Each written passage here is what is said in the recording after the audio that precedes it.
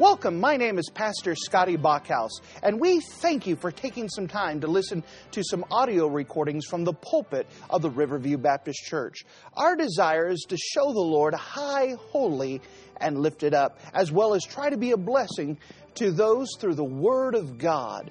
Please enjoy this message, and we pray that it will be a blessing to your life. And if you wouldn't mind to take your copy of the Word of God and turn with me to the book of Joshua, chapter number 22. The book of Joshua and chapter number 22. We're still progressing on in this series of the period of the Judges, and we're finishing up the book of Joshua within the next couple days. Remember, as we go through the book of Joshua, it is a transitional period as they leave the wilderness wanderings and begin to take the land of victory, the land of promise, the land of milk and honey that God had provided for them, that God had always intended them to have. And so remember, they start off with the first 5 chapters of the preparation for victory as they acknowledge the new leader and they pledge that they're going to follow the leader as he follows God. That they went ahead and they crossed the Jordan River. Remember that as they crossed the Jordan River, that the priest actually stepped by faith in the water. Then the waters dried up in the city of Adam, which is about 16 to 22 miles up ahead. I don't remember which one off the top of my head. But the rivers dried up, and it dried up the rivers all the way down through the Jordan River, all the way to the Dead Sea, which already caused more fear in the land of a people who already feared the God of the children of Israel. They go and they observe the Passover, they observe circumcision, they go ahead and do other things of preparation. Then they go afterwards with God's blessing and begin to take the land. They start with a central campaign which had Jericho and Ai and Gibeon. Then they had the southern campaign as the kings gathered together to attack Gibeon. Then it finishes off with the northern campaign. Afterwards, we see in the book of Joshua the division of the land, that each of the 12 tribes had a certain land that was divided unto them. And we can see that portrayed with Caleb when he said, I want that mountain. And he said, I know I'm 85 years old, but I'm still young and I'm still believing God. And I want the mountain with all the giants on it. I want the giants. I want those. Let's go take that. God could give it to us. Let's go. And then they divided out the land. They moved the capital city from Gilgal to Shiloh. That was in chapter 18. And so now the capital city where the tabernacle is at. Why is it the capital city? Because they moved the tabernacle, and that's where the place where people were tasked to worship God. They moved that to Shiloh. Now, we saw as they divided out the land in chapter 20, they also divided out the cities of refuge. And we spoke about that clear picture of Christ. These cities of refuge where people could run to Christ and to be delivered from the destruction that they were going to have. And the next chapter, chapter number 21, we see the division of the Levitical cities, that the Levites weren't specifically given land, but they were given specific cities, and the Levites were supposed to travel around the people and to teach them the Word of God. Now we come to chapter number 22. The land has been divided. Now the people are starting to be sent home, and they have the different places where they're supposed to finish off clearing out the land and the enemies. And we see a little hiccup already within the tribes as the land is being divided. Joshua is getting older. Notice with me in Joshua chapter number 22. The book of Joshua chapter number 22. And look with me starting at verse number 1. Joshua 22 and verse number 1, the Bible says this.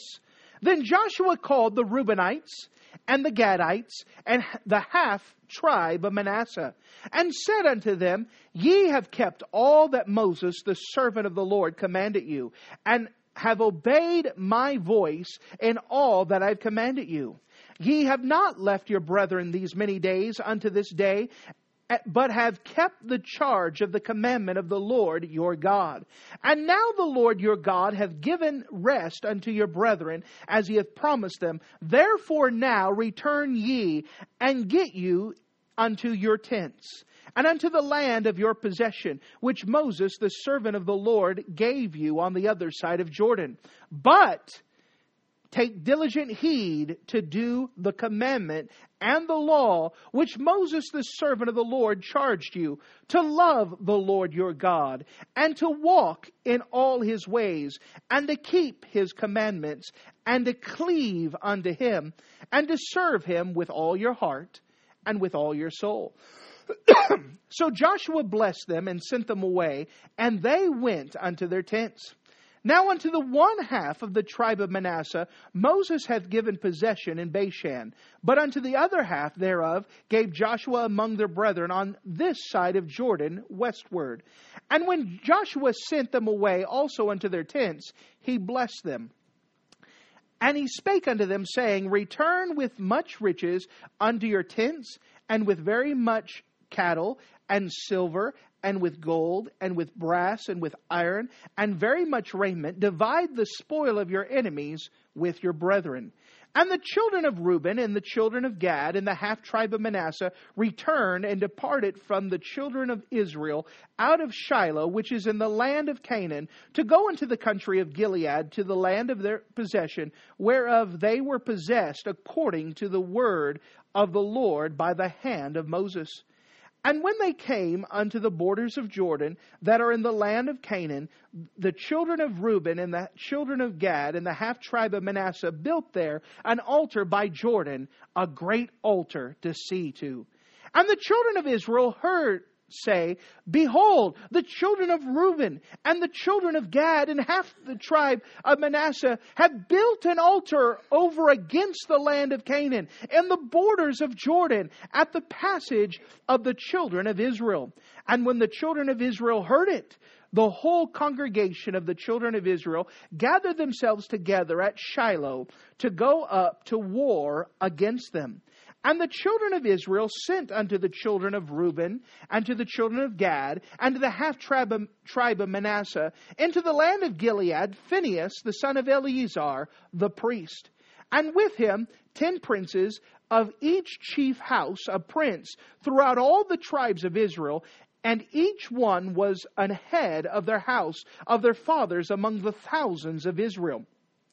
And they came to the children of Reuben, and to the children of Gad, and to the half tribe of Manasseh, unto the land of Gilead, and they spake with them, saying, Thus saith the whole congregation of the Lord, What trespass is this that ye have committed against the God of Israel, to turn away this day from following the Lord, and that ye have builded you an altar, that ye might rebel this day against the Lord?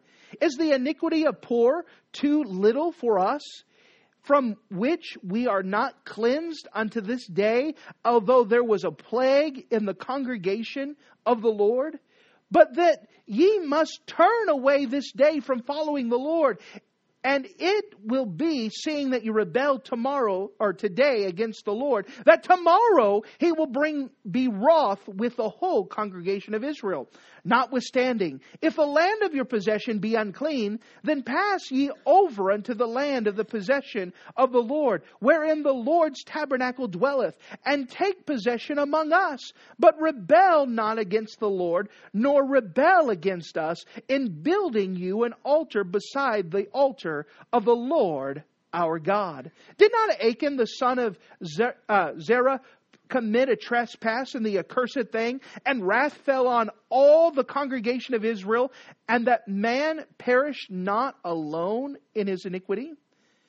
Then the children of Reuben and the children of Gad and the half tribe of Manasseh answered and said unto the heads of the thousands of Israel, The Lord God of gods, the Lord God of gods, He knoweth, and Israel he shall know. If it be in rebellion, or if it be in transgression against the Lord, save us not this day.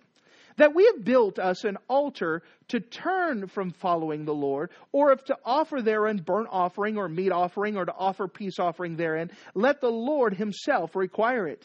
And if we have not rather done it for fear of this thing, saying in the time to come that your children might speak unto our children, saying, What have ye to do with the Lord God of Israel?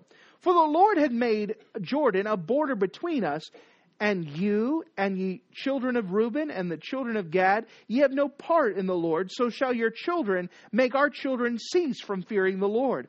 Therefore we said, let us now prepare to build us an altar, not for the burnt offering, nor for the sacrifice, but that it may be a witness between us and you and our generations after us, that we might do the service of the Lord before Him with our burnt offerings and with our sacrifices and with our peace offerings, that your children may not say to our children in time to come, that ye have no part in the Lord. Therefore said we, that it shall be when they should so say to us, or to our generations in time to come, that we may say again, behold the pattern of the altar of the Lord, which our fathers made, not for burnt offerings, nor for sacrifices, but it is a witness between us and you. God forbid that we should rebel against the Lord, and turn this day from the following of the Lord, to build an altar for burnt offerings, for meat offerings, for sacrifices, beside the altar of the Lord that is before the tabernacle.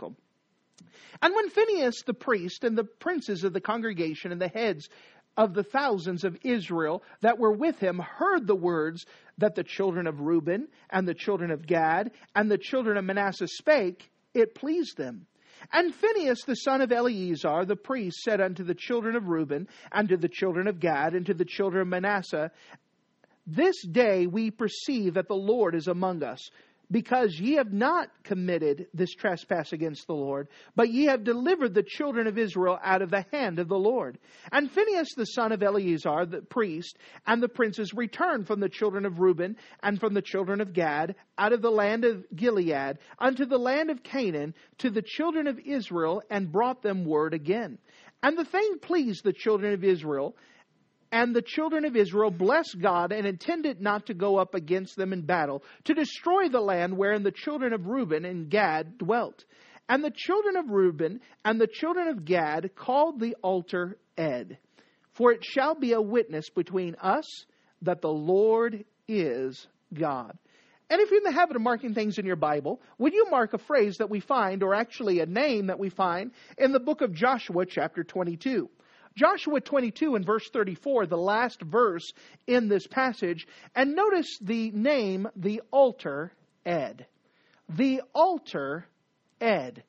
And if you don't mind, with the Lord's help, we'd like to go and preach you a message about this true historical event that almost destroyed them. This altar Ed. The altar Ed. Let's go to the Lord together and let's pray. Dear Heavenly Father, thank you so much again for you being a wonderful God. And Lord, as we come up to you, this is a pretty lengthy, chunky passage. But Lord, we want to hit it in its context, and we want to examine what's going on. I'm asking that you would give us much wisdom and much discernment as we open up the Bible and get discernment about what's going on, that we may apply it to our own lives and our own hearts, that we may not rebel against you and what you've given us to do, but we would cleave to you and stay close to you. I'm asking, Lord, that you would do your own work. Lord, I'm very conscious of my own failings, my own shortcomings. And I recognize that I have nothing to offer these good folks, but you do. So once again, the best I know how, I surrender myself to you and my thoughts, my goals, my ambitions.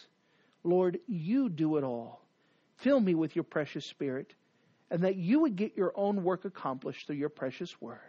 And in Jesus' name we pray. Amen. Sometimes as you go through the book of Joshua and Judges, you hit a lot of complicated passages, kind of things where you scratches your head and says, I don't know exactly what just happened here, but it sounded important. I know this is kind of one of those things that God said it's important. He put a big chapter into it, a lot of verses into it. Something important's going on. I wonder what it is. And so with the Lord's help, I'd like to try to dissect this a little bit and try to make sense. Now, this is a true historical event. This is something that occurred. And as you could tell, this is something that had rising tensions to it. That they were actually preparing to go to war against the same people they fought against. So this is something that is a very big national deal. This is something that they're afraid is going to affect all of the children of Israel. And so if you don't mind, let's take some time and let's examine this text and examine what's going on. And the first thing that we see here is the dismissal of the 2.5 tribes. The dismissal of the 2.5 tribes. If you don't mind, notice with me in verse number 1, chapter 22 and verse number 1. Then Joshua called the Reubenites and the Gadites and the half-tribe of Manasseh and said to them, Ye have kept all that Moses, the servant of the Lord, commanded you, and have obeyed my voice and all that I commanded you. Ye have not left your brethren these many days unto this day, but have kept the charge of the commandment of the Lord your God. And now the Lord your God hath given rest unto your brethren, as he hath promised them. Therefore now return ye, and get you into your tents, and the land of your possession, which Moses the servant of the Lord gave you on the other side of Jordan. Now, he dismisses the 2.5 tribes. Now, what is occurring? Now, remember before Moses died that they went to the other side of Jordan. They went to the east side of the Jordan River. And the land was nice, the land of Bashan and Gilead. And the 2 tribes and a half tribe, so Reuben, Gad, and half the tribe of Manasseh looked and said, Hey, I know we're not to the promised land yet, but look at this land. This is great land. Would it be all right if we stayed here? Could we stay here? I mean, you guys go ahead and take that side and we'll stay here. And so Moses made an agreement with them that said, all right, fine, you could stay over here. However, you need to send your warriors when we cross the Jordan River. Your warriors need to come and you need to help your brethren. You need to help the rest of your country. You need to help the rest of your fellow Hebrew people to go conquer the land. After that, we'll allow your soldiers to come back and you could live. And so that was the agreement they made, that they could come back, they could have this land as long as they sent their soldiers to fight. And they did. Joshua's complimenting them and says, you kept your word. We have rest. God promised us rest. We have pushed out a lot of the people. Now we can have footholds. We're now in this territory now. We're now in the place where God has given us rest. And now each individual tribe has to push out the rest of the riffraff, the Canaanites that's in the land. Go home. You guys have done well. Go home now. You've earned this rest. Go back to your families. Go back and spend that time. And so he's releasing them. They can go back. Each of the tribes now are living where they're not having a big mass army anymore. Basically, he's disbanding the army. Everyone go home. But he just doesn't leave it there. He gives them some reminders. He says, now as you go home, verse 5, but take diligent heed. Notice it says, just don't take heed. Remember, the word heed carries the idea of paying attention. Don't just take heed, take diligent heed. You pay attention. Listen to my words. It's almost like a parent who says, look at me now. Listen to what I am saying. He's putting emphasis on here. He's saying, all right, you take diligent heed that when you go back, notice what he says, take diligent heed to do the commandment and the law which Moses, the servant of the Lord, charged you. Now, he says, you take special attention that you obey the Bible. Moses gave you certain commandments. God, through Moses, has given you 613 laws. Not just the 10 commandments, but he gave you all these laws. You know what some of these laws included? Some of these laws included how to live. Of course, we have the 10 commandments, but it also said how to worship God. Now, God specifically said how to worship him is that you didn't go wherever you wanted to go sacrifice an animal. You had to go to one place and one place only, wherever the tabernacle is.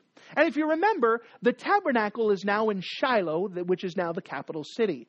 So what was to happen is that they were living on the other side of the Jordan, that they were to obey the different feast laws, and part of that required them to cross back over Jordan to make the trek to the capital city, to where the tabernacle was at, and there they would follow the different trespass offerings, the Passover. They would go through the different feasts that they would have. And he's telling them, you obey everything that they told them to do, that you only sacrifice here. Moses made a big emphasis that God, through Moses, said this is the only acceptable place now. Now, again, remember to put things in order. You say, well, what about Abraham, didn't he put up altars different places? What about Isaac? Didn't he put up altars? What about Job? He sacrificed for his own children. Well, that's why we do things in time order. Job, Abraham, Isaac, Jacob were all before the writing of the law. Before all of that, there was no written law saying where to sacrifice and where to do stuff.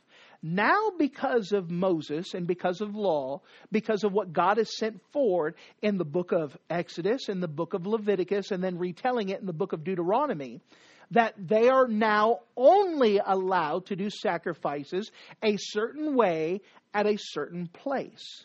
Now the law is established. You can't just go wherever you want and sacrifice. You have to come to the temple or to the tabernacle. By the way, a little time out. That's also why the Jewish people cannot continue the following the law like they want, because there is no temple. Until the temple is brought back, they cannot do the animal sacrifices. If the Jewish people had a temple today, they would go to the temple and do the sacrifices. That part of the law still stands. But they do not do any sacrifices anywhere else because there is no temple today. So they're kind of incomplete. So they're obeying to the degree we can't sacrifice anywhere else. We can only sacrifice in the temple. Now, that's what they're telling them there. I know it's inconvenient. You are across the Jordan River. Now, remember, they didn't have cars. They didn't have airplanes. They didn't whatever else. That means someone would have to plan their trip, raise the money. They would have to go from where they're at, cross a river, go to the capital, do their sacrifices, obey the law, and then return back. Now, he's giving this emphasis because he knows people. You know what people do? What's convenient. It's not convenient me to drive all the way over there to go to church. I don't think I want to go today. I know that you've probably never had that temptation, but regular folks do. That they get to the place and I'm tired and it's not convenient. I think it'll be all right if I just turn on the TV and I'll watch whatever the TV preacher says. And I think that'll be fine with God. Well, that's not what God has commanded to these people back then. They were to go to the trek, even though it was going to be inconvenient. He's telling them, don't forget what Moses told you. Now, why are you bringing this up? Out of the 613 laws, why are you bringing this up? Because this is the whole point of the story. Is that they're afraid they have disobeyed God and they're trying to do sacrifices somewhere else other than where God told them to go. And so this is the emphasis. And he's playing that. Take diligent heed that you obey, that you do the commandment of the law, which Moses, the servant of the Lord, charged you. Notice this, to love the Lord your God. Do you know part of this worship involves loving God? You say, how does this work in? Well, Jesus said clearly, if you love me, keep my commandments. You know, words are cheap. Anyone could say, I love God, but I'm not going to church. I love God, but I could worship God out in nature, and I could turn on my TV, and I could do all this other stuff. But again, we're supposed to obey what God has given us to do. Amen. What did the Bible say today's time? Never forsake the assembling of ourselves together. The Bible says this is an important thing. This is an important thing. Now, I'm not trying to make direct correlation. I'm just applying from time to time because we all know human nature. We all know that there are some people here today that love this church, that love God, but they're not here today. Why? Not convenient to them. And by the way, some of us have been that way from time to time. We all have to be careful. What he's doing is he's trying to tell them what the temptation's going to be. It's going to be where it's easier if I go ahead and do this. But by the way, any church worth going to is worth the drive. Amen. It is. Especially since good churches seem to be rarer and rarer. By the way, there's still good churches out there. But they seem to be rarer and rarer and rarer. A good church is worth the drive if you could get there. Now, notice as it goes on. In verse number 5. But take diligent heed to the commandment of the law, which Moses, the servant of the Lord, charged you to love your God and to walk in all his ways and to keep his commandments and to cleave to him. That word cleave is a very important word. It's the only word in the English language that it's its own opposite. It can mean to cut and separate. It can also mean to hold on tight to. Here it doesn't mean to cut and separate. It means to hold on tight to. Cleave to God. Cleave to Him. Stay close to Him. And to serve Him with all your heart and with all your soul. So He says, all right, guys, you can go home. But before you go back, don't forget to love God. Don't forget to obey Him. Don't forget to stay close to Him. Don't forget to love Him. Don't forget to do this because of Him. By the way, why do people go to church? It should be because of Him. It's all about Him. It's all about Him. Why are the people in the Old Testament days, why are they supposed to go to the tabernacle? Because they love Him. Because they love Him. That should be the total motive. Not because I have to. By the way, we've all been there too. You know, some of the kids have been drugged or raised on drugs, right? Drugged to church Sunday morning, drugged to church Sunday night, drugged to church Wednesday night. And just dragging them. You know, sometimes you don't go because you want to. You do it because you have to. God wants us to have the pure motive. We're going because we love Him. It should always be about Him. And He's telling them, you go back and you obey and you love God and you serve God. And because you love God, it should change. It's not inconvenient if you're doing it out of love. When we start complaining, it's because our love has filtered a little bit and we get our eyes off Him. It shouldn't be inconvenient to obey God because we love Him. Because we love Him. That's the motivation. So He tells them, go home, go back. Just remember to love God and obey Him because of your love for Him. Verse number 6. So Joshua blessed them, and they went their way, and they went to their tents. Now, to the one half of the tribe of Manasseh, Moses hath given possession in Bashan, but unto the other half gave he Joshua among their brethren on this side of Jordan westward. And Joshua sent them away to their tents, and he blessed them. Verse 7 is just explaining why are we talking about 2.5 tribes. Because one half said, we want over here, and the other half said, we want over here. And they said, okay, fine. That's all verse 7 is talking about why are we talking about one half of the tribe. Verse 8, and he spake to them, saying, return with much riches into your tents, and very much cattle and silver, and with gold and brass and iron, and very much raiment. Divide the spoil of your enemies with your brethren. So basically, go home, and when you go home, just don't be stingy. Share what you have to those who didn't get to come and enjoy the fight, those that stayed home and protected, your wives and whatever else. Spread it out and be happy. Serve God. Verse 9, and the children of Reuben and the children of Gad and the half the tribe of Manasseh returned and departed from the children of Israel out of Shiloh, which is in the land of Canaan, to go to the country of Gilead, to the land of their possession, whereof they were possessed, according to the word of the Lord by the hand of Moses. So, good, they divided. They went home. But now the trouble begins to spark. We don't know how much time passed. It wasn't the next day. It could have been a couple years. But all of a sudden, something erupted. Notice with me, as we come to the second thing here, the accusation of the tribes. The accusation of the tribes. We saw the dismissal of the tribes, now the accusation of the tribes. Notice with me in verse number 10.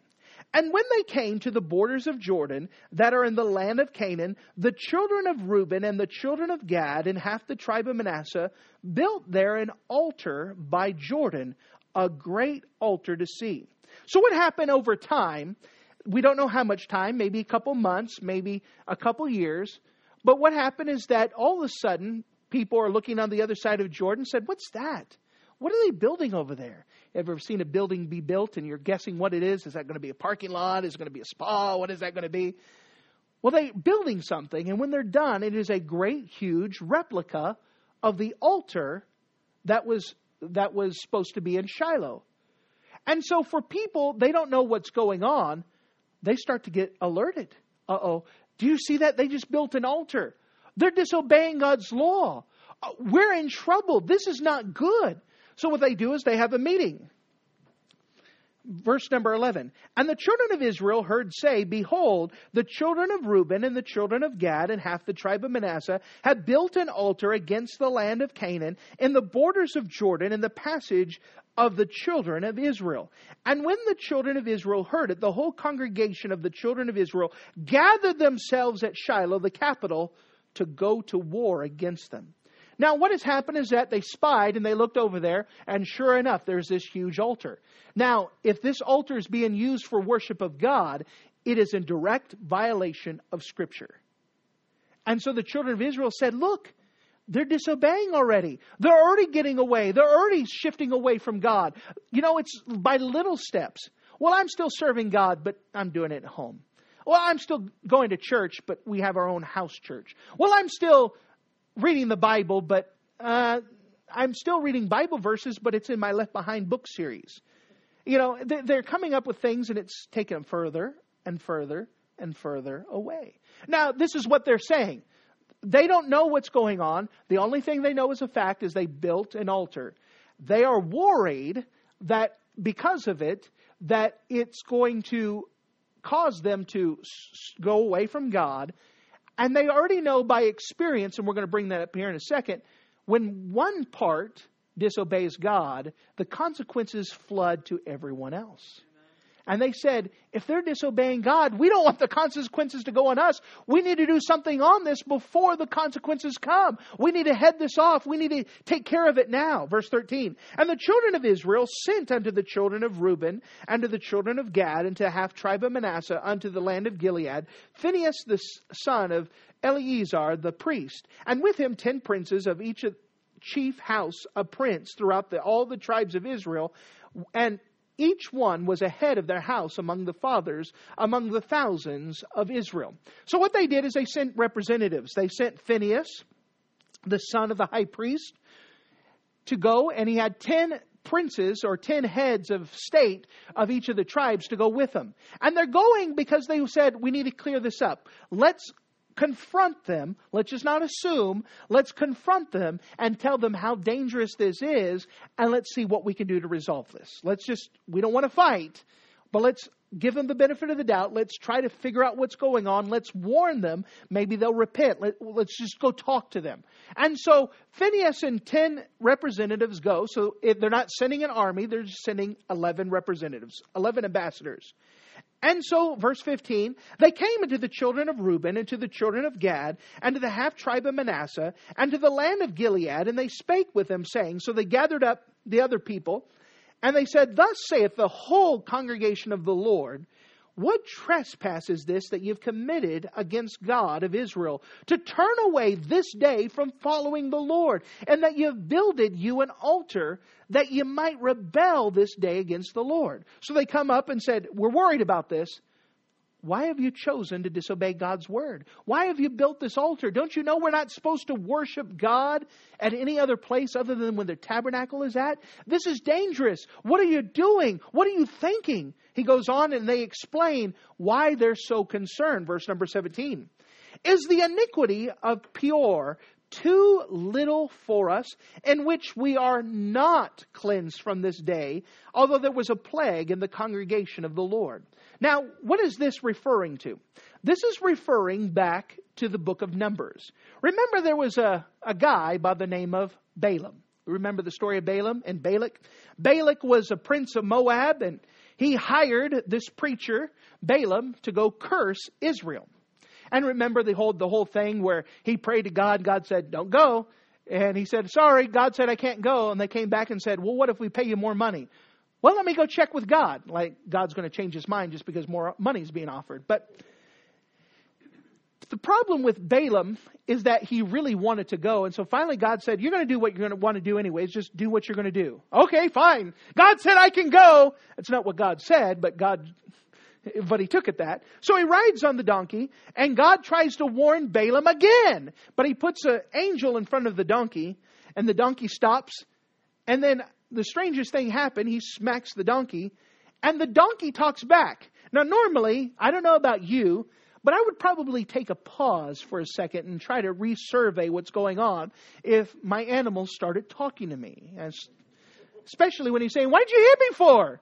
And he just said, he started talking, having a conversation with him. Well, I'm trying to go. You're not going.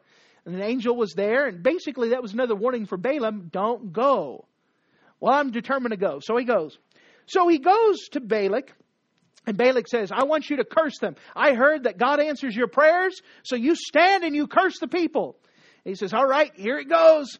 God bless these people in a special way, and blesses them.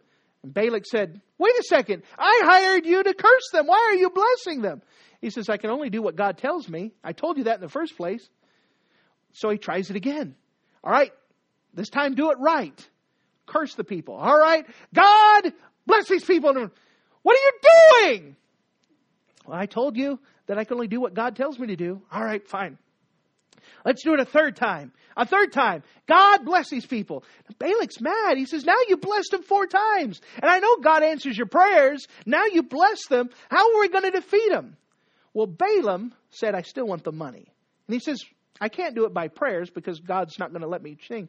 He says, let me teach you how to make God curse his own people. How can God curse his own people? He says, what you do is you go make friends with them. And what you do is you show off your pretty ladies and let them get married to your pretty ladies. And guess what will happen? Your pretty ladies will teach them to serve other gods. And God will curse his own people because they stopped obeying him. And they said, that's a good plan. And you know what happened? The next chapter, they bring the ladies down. The children of Israel go hubba bubba. And he says, wilt out. And they wilted and they got married. And you know what happened? They began to serve a false god called Baal Peor. We see here the shortened version, P-E-O-R. That is a false god. And you know what happened? God cursed them. There was a plague that went through there. But notice what it says here in Joshua, verse number 17. Is the iniquity or the sin of Peor too little for us, from which we are not cleansed unto this day? You know why they're saying that? Because they still have some of the Moabite ladies still living with them. Not all of them were perished. There still have some that are still saying, well, what about this other God? And what about this other God? You know what God intended in the first place was to get rid of all the Canaanites so they could not be drawn away from other gods. But now it keeps springing up every now and again. It has to be taken care of. Well, what about this other God? Well, I want to do things my own way. Well, why don't I worship this? Well, I could worship God and do this at the same time. And it's causing problems still. And they said, don't you understand that we're still seeing consequences from? Don't you understand that disobeying, we're still having consequences for it? Don't you see the consequences that's going to happen if you disobey God? They're bringing up this past event to show how important it is to obey God. By the way, all of this in this chapter all the way down is talking about one central theme: separation from the world unto God. And that's something that we fight against today, because we don't like to be different from the world. We like to look like them, smell like them. We don't want to stand out. But the world is going a different direction than God, and it will bring us away from God. We have to be careful because there's so much influences, whether it's movies. Movies do not bring you closer to God. They drive you further from it. Worldly music, even so-called Christian music, drag you further from serving God. All of that is used, the world system. You say, what's wrong with watching this movie over here? Well, what's good about it? What does it do to bring you closer to the Lord? Or will it over time, even the so-called good shows, and we have to be careful. You say, do you have a TV? Yes, I do, but we try to guard what we watch. You know why? Because it changes the way you think. It lets you sympathize with it. Well, you get used to it. You know, for example, you watch enough TV, you start to be desensitized of people having relationships outside of marriage. And it doesn't become a big deal. So what happens when your kids do it? It's not that big of a deal because everyone else is doing it. It is a big deal. But all that stuff drags you and pulls you away. That's what the world does. And that's the lack of separation. God says we have to be separate from the world unto Him. We got to stay close to Him. May I do an illustration? Let me pull 3 kids really quick. Stanley, Krista, and I need another one. Zeb. All right, come up. All right, let me do an illustration. I know this is taking a little bit more time. Sorry, longer message today, but it's important.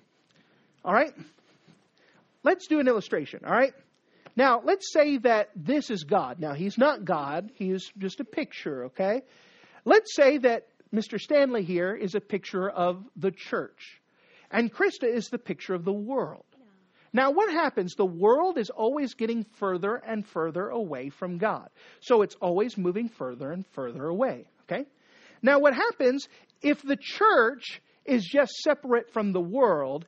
There's a little gap between the world and the church. But if it's not connected to God, that what happens is as the world moves away, there's still a gap. There's still a separation. But what's happening to the church? It's also moving further and further away from God. But notice this. Let's reset.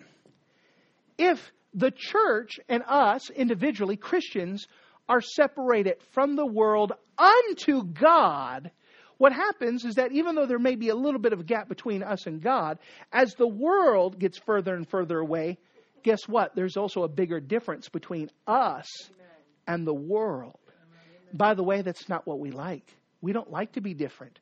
We don't like to look different, talk different, dress different, whatever. But we're going to be if we're separated to God. That's the next several chapters. God is putting an emphasis on being separate. And that we will be different. That's part of it. But where most important is to be separate unto God. That's the goal. Sit down, please. And the next couple chapters, including this, it's trying to put an emphasis. We have to be separate from the world because it's going to pull us away from God. That is what's going to happen. And that's why they're bringing these specific illustrations. Let's go back. Do you remember we were all serving God and then these ladies came and we started to serve other people than God? Look at the consequences and we're still suffering from it. Notice the next thing they bring up. Verse number 18. But if you must turn away this day from following the Lord, and it will be, seeing ye rebel today against the Lord, that tomorrow he will be wroth with the whole congregation of Israel. Do you know that people's sin affects not just them, but can affect the whole country? Do you know that our country, even though it started off with Christian values and trying to follow the Bible, that the more that it falls away from following the world or following God, the more consequences we have to endure just being part of it. That's just how it is. Hasn't it been true that in your lifetime, the last 8 years, we have seen things occur that we never thought would see that happen? You know why? Because there's consequences for people's actions. And God is a just God. And yes, we're affected by it. We're not in a bubble that as consequences hit our nation, it's going to affect us. And that's what they're saying here. Don't you understand that your sin affects us? And that the judgment and the consequences affect us. That's why we're telling you, don't sin. Don't turn away from God. We're self-preservation. We don't want the consequences. Verse number 19, notwithstanding, if the land of your possession be unclean, then pass over into the land of the possession of the Lord, wherein the Lord's tabernacle dwelleth, and take possession among us. But rebel not against the Lord, nor rebel against us, in building you an altar beside the altar of the Lord our God. Verse 19 is practical application. He's saying, hey, if there's so many idols and so much junk over there that you can't help but to sin, move! Come over here. We'll allow you to stay with us. We'll make place for us. Don't stay over there if it's going to cause you to sin. Get rid of those things. Get away from those things. Do something. You know why so many people got rid of their TVs? Because they couldn't help but to watch it, and it was dragging them away. That there is a practical thing. You say that's extreme. How extreme is it to keep you to follow God? If you can't stay away from it, turn it away. Someone says, what do you do about a brand new Christian who's used to listen to rock music? Do you suddenly give them hymns and stuff to listen to? No. You know what I do? Tell them not to listen to any music. And I give them preaching tapes. And let them listen to preaching tapes for a while. And after several months to a year of listening to nothing but preaching tapes, they can't go back to rock music because they've lost their appetite for it. You see, you may have to go through extremes, but it's for the best. To separate unto the Lord. To go unto God. Do it. If you have a hard time, you say, my house is right next to the bar and I can't help but go into the bar. Move. Do something. Stay with something. Do something. If the environment where you're at is causing you to sit. Now they're giving a practical application here. Do something. Don't just stay there and dwell in it and make it get worse. do something about it. Verse number 20. It goes back and gives another illustration in Joshua's time. Did not Achan, the son of Zerah, commit a trespass in the accursed thing, and wrath fell on all the congregation of Israel, and that man perished not alone in his iniquity? You know, when Achan sinned, he just took something that didn't belong to him and he hid it. It just didn't bring consequences on him, but it affected his whole household because of it. No man sins to himself, and no man has consequences to himself. It affects other people. That's the emphasis they're placing. You may be in a church like this, and you say, well, I'm glad to be on this. But if you're sitting, sneaking, watching pornography, it's going to affect all of us. It will affect this church. You're sitting with bitterness and unforgiveness in your own heart, and you don't want to fix it. It's not just going to affect you. It can affect all of us. It just doesn't affect one person. It affects others around you. There are consequences. Sin always takes you further than you ever wanted to go and will cost you a lot more than you ever wanted to pay. Its consequences are so deep. And they're warning them. So they get the end of their speech. They give the accusation. They bring it up. Now what we see is the defense of the tribes. The defense of the tribes. So they said, all right, we don't want you to sin. You got this altar up here. We're worried that you're going away from God, and please don't go away from God. Now you speak. Verse number 21. And the children of Reuben and the children of Gad and half the tribe of Manasseh answered and said to the heads of the thousands of Israel, the Lord God of gods, the Lord God of gods, He knoweth, and Israel He shall know, if it be in rebellion or in transgress against the Lord. Save us not this day. They're saying, hey, if we messed up, we're willing to take the consequences. We're sorry. We didn't mean to cause this a big thing. We don't think we messed up. We're going to allow God to judge us. By the way, that's good humbleness right there. To say, if I messed up, I'm willing to get it right. If I messed up, I'm willing to take the consequences. I didn't mean to. I'm trying to do this in purity of heart. They're saying, we're not trying to sin. We're sorry. But if we did, we'll accept the consequences. Verse 23, that we have built an altar to turn from the following of God. They're saying that we haven't done this, but God knows that we've built this and it was for the purpose of turn from following from God, or to offer thereon burnt offering or meat offering, or to offer peace offerings therein. Let the Lord Himself require it. And if we have not rather done this for fear of this thing. They said, we didn't do this to turn away. In fact, we built the altar for just the opposite. We built the altar because we were afraid that not just us, but our children will grow up and they'll fall away from serving God. So we wanted to build a reminder that you keep following God. You keep following God. Notice as it goes on. Verse 24. And if we have not rather done this for the fear of this thing, saying, in the time to come your children might speak unto our children, saying, what have you to do with the Lord God of Israel? For the Lord God hath made Jordan a border between us, and ye, the children of Reuben and the children of Gad, have no part of the Lord. So shall your children make our children to cease from fearing God. Therefore we said, let us now prepare to build us an altar, not for the burnt offering, nor for the sacrifice, but that it may be a witness between us and you and our generations after us, that we may do the service of the Lord before Him with the burnt offerings and with our sacrifices and with our peace offerings, that your children may not say to our children in the time to come, you have no part in the Lord. So basically what they said is, we know that we live a long ways away. We know that it's inconvenient to go there.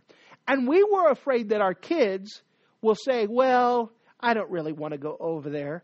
And they're going to grow up and they're going to leave going to the sacrifices. It'd be like us saying today that we're fine serving God, but I'm really worried that my kids will choose not to go to church. I'm afraid that my kids will stop reading their Bible and that they'll fail away. And so I wanted to build something, a reminder to say, stay close to God, stay close to God. You know what happens? What we do in moderation, the next generation does in excess. That the first generation has convictions. The next generation has preferences. The third generation has opinions. You see, it gets weaker and weaker and weaker. It becomes type of thing where the first generation says, I'm going to church whether it's sun shining, whether it's raining, whether it's what I'm going, whether I'm sick or not, I'm making it to church. There's no excuses. The next generation says, well, I prefer to go to church whenever the doors are open. But, And the third one says, well, it's my opinion that I should go to church. But, if something else gets in the way, it's no big deal. It's kind of, see, it gets weaker and weaker and weaker.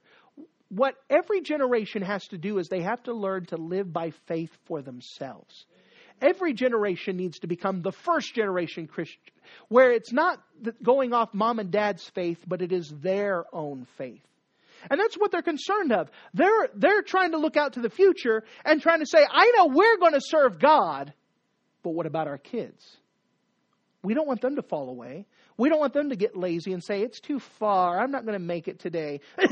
I'm sick. See, I can't go. Or whatever excuses they may come up with. Because one day they're going to grow up and they're going to have to choose for themselves to follow God or not to follow God. And so they said, we decided to do something as a reminder to keep being faithful to God, to keep being faithful to God, to keep being faithful to God. That was our motive. We weren't trying to build a place of sacrifice. We're sorry that you took it that way. We did it to protect ourselves. We did it in this way. We did it out of innocence. Verse number 24. Therefore said we that it should be when they should say to us that our generations in time to come, that we may say again, behold, the pattern of the altar of the Lord, which our fathers made, not for burnt offerings, nor for the sacrifices, but is a witness between us and you. They're talking to their kids. You see that? That's a reminder that we're still going to serve God. That's a reminder that we have something that we're going to still serve Him.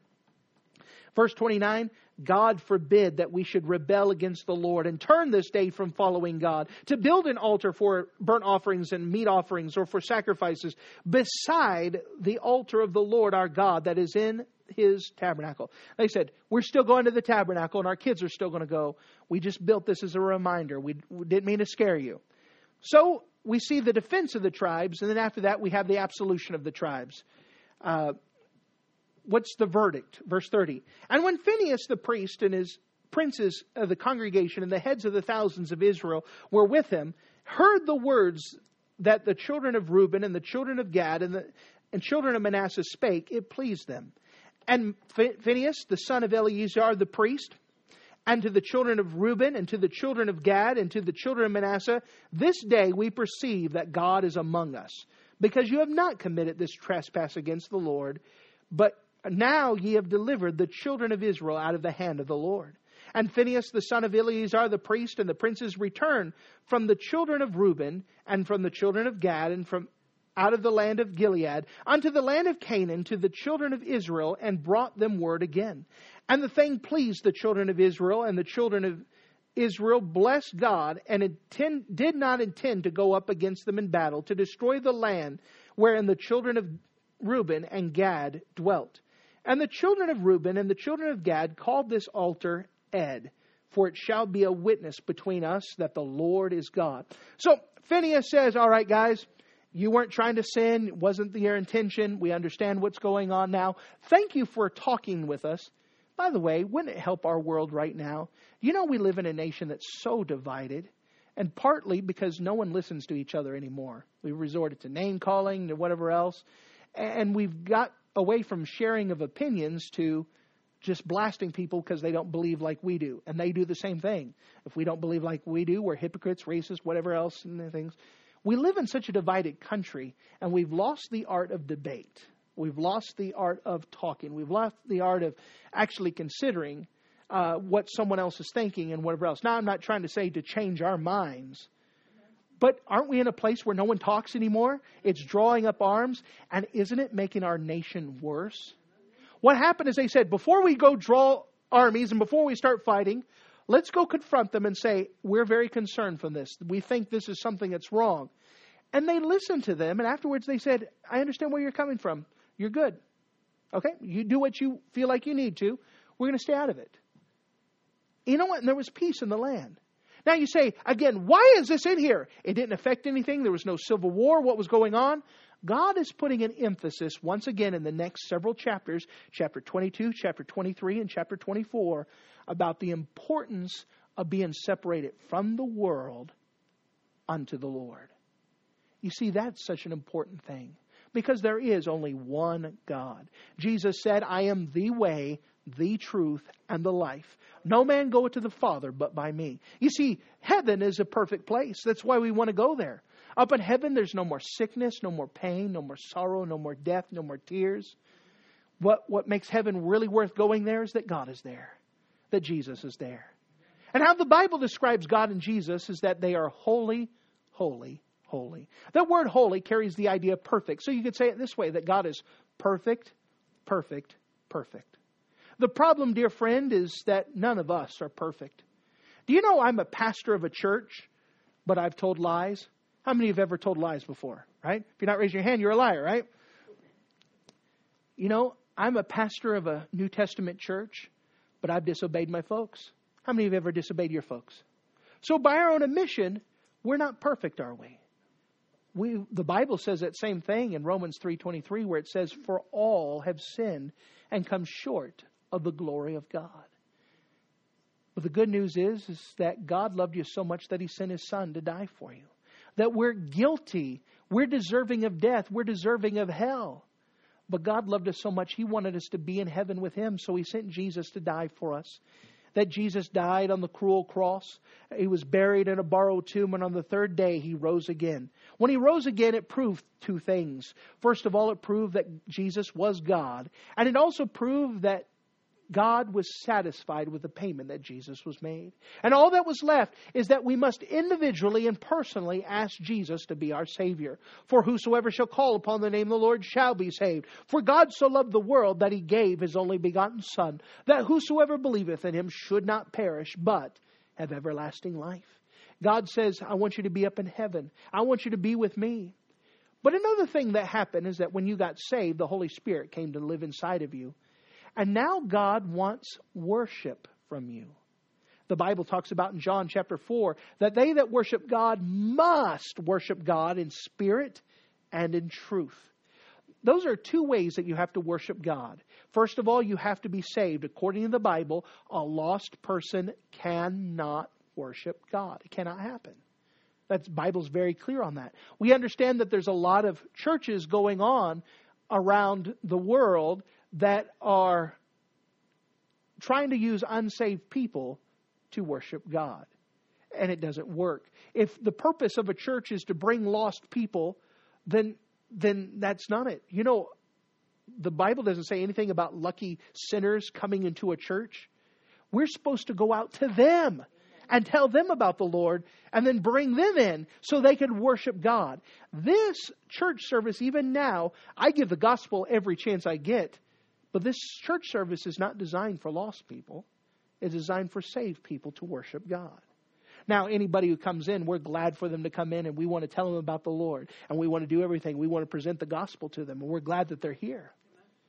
But the Bible says not only do we worship God in spirit, that means save people, we must worship God in truth.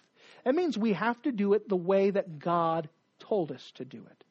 And He does tell us how to do things. God doesn't let us guess. He tells us very clearly. We're supposed to sing praises to God.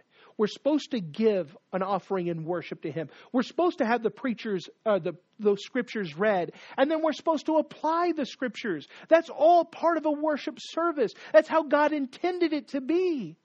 But we know that there's a lot of things done out there in the name of God that is not done in worship. For example, in Phoenix, Arizona, where we're at, they had a special thing called a Bible and beer service, where you can go. Christians who are saved can meet other people in a bar-like society over Bible and beer. Does that sound like something the Bible would condone? No. And so they come up with different things. They come up with different things that are against the scriptures. And there's a lot of things that people do in the name of worship that God does not accept. But we have to be careful because those things draw us away from God.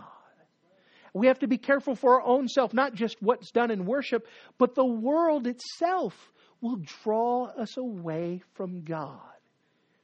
God demands separation from us. Not because He's trying to write a list of things that we can't do. By the way, if you got your attention on all the things that you can't do as a Christian, you got your eyes on the wrong thing. You know, as a Christian, we have liberty.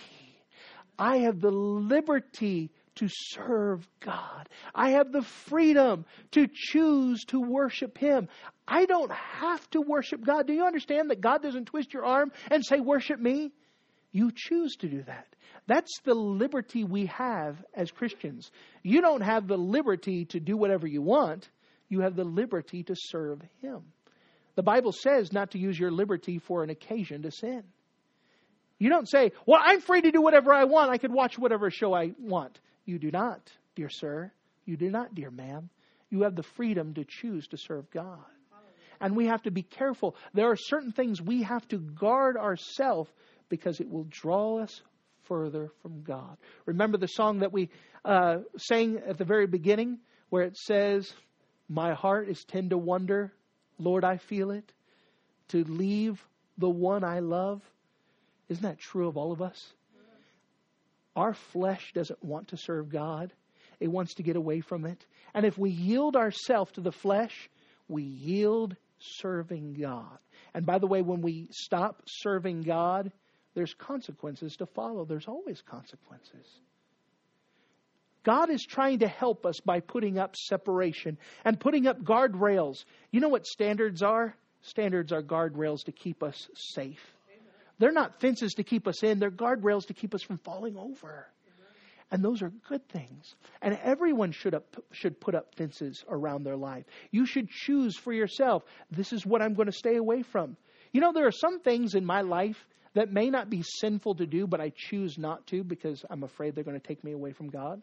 They themselves are not sinful, but I choose not to because I want to stay close to Him. That's guardrails. That's protection. And this is what he's speaking about here. So let me ask you, dear friend, where are your guardrails? Do you have some things in your life? They may not be sinful things, but you know they drag you further from God. It may be your favorite hobby. But if your favorite hobby came to the place of church, guess what you're going to choose? The hobby.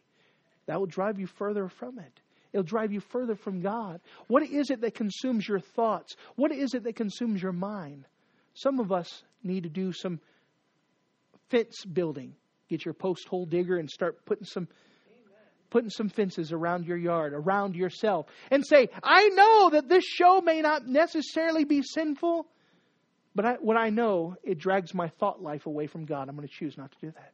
That mystery book, it may not necessarily be sinful, but man, it drags my heart away from God. I'd rather think about that mystery book than dragging God. You need to put guardrails, things that are going to drag you farther from God. That's what he's preaching about here.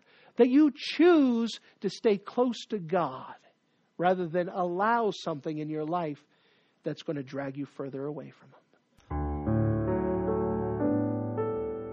Thank you for listening to this audio message. This is Pastor Scotty Bachhaus, and I encourage you to take this information that you just received and make a specific decision to follow after the Lord. If you don't know Jesus Christ as your Savior, let me beg you to take the time to receive Jesus Christ for the forgiveness of your sins. If you are saved, I encourage you to make a decision in your life to help you get closer with the Lord. If there's anything specific we can do to be a blessing or to pray for you, we encourage you. Look us up on the internet at riverviewbc.com. Once again, that's riverviewbc.com. Or if you would prefer to call us, you can give us a call at area code 920-530-6308. Once again, that number is 920-530-6308.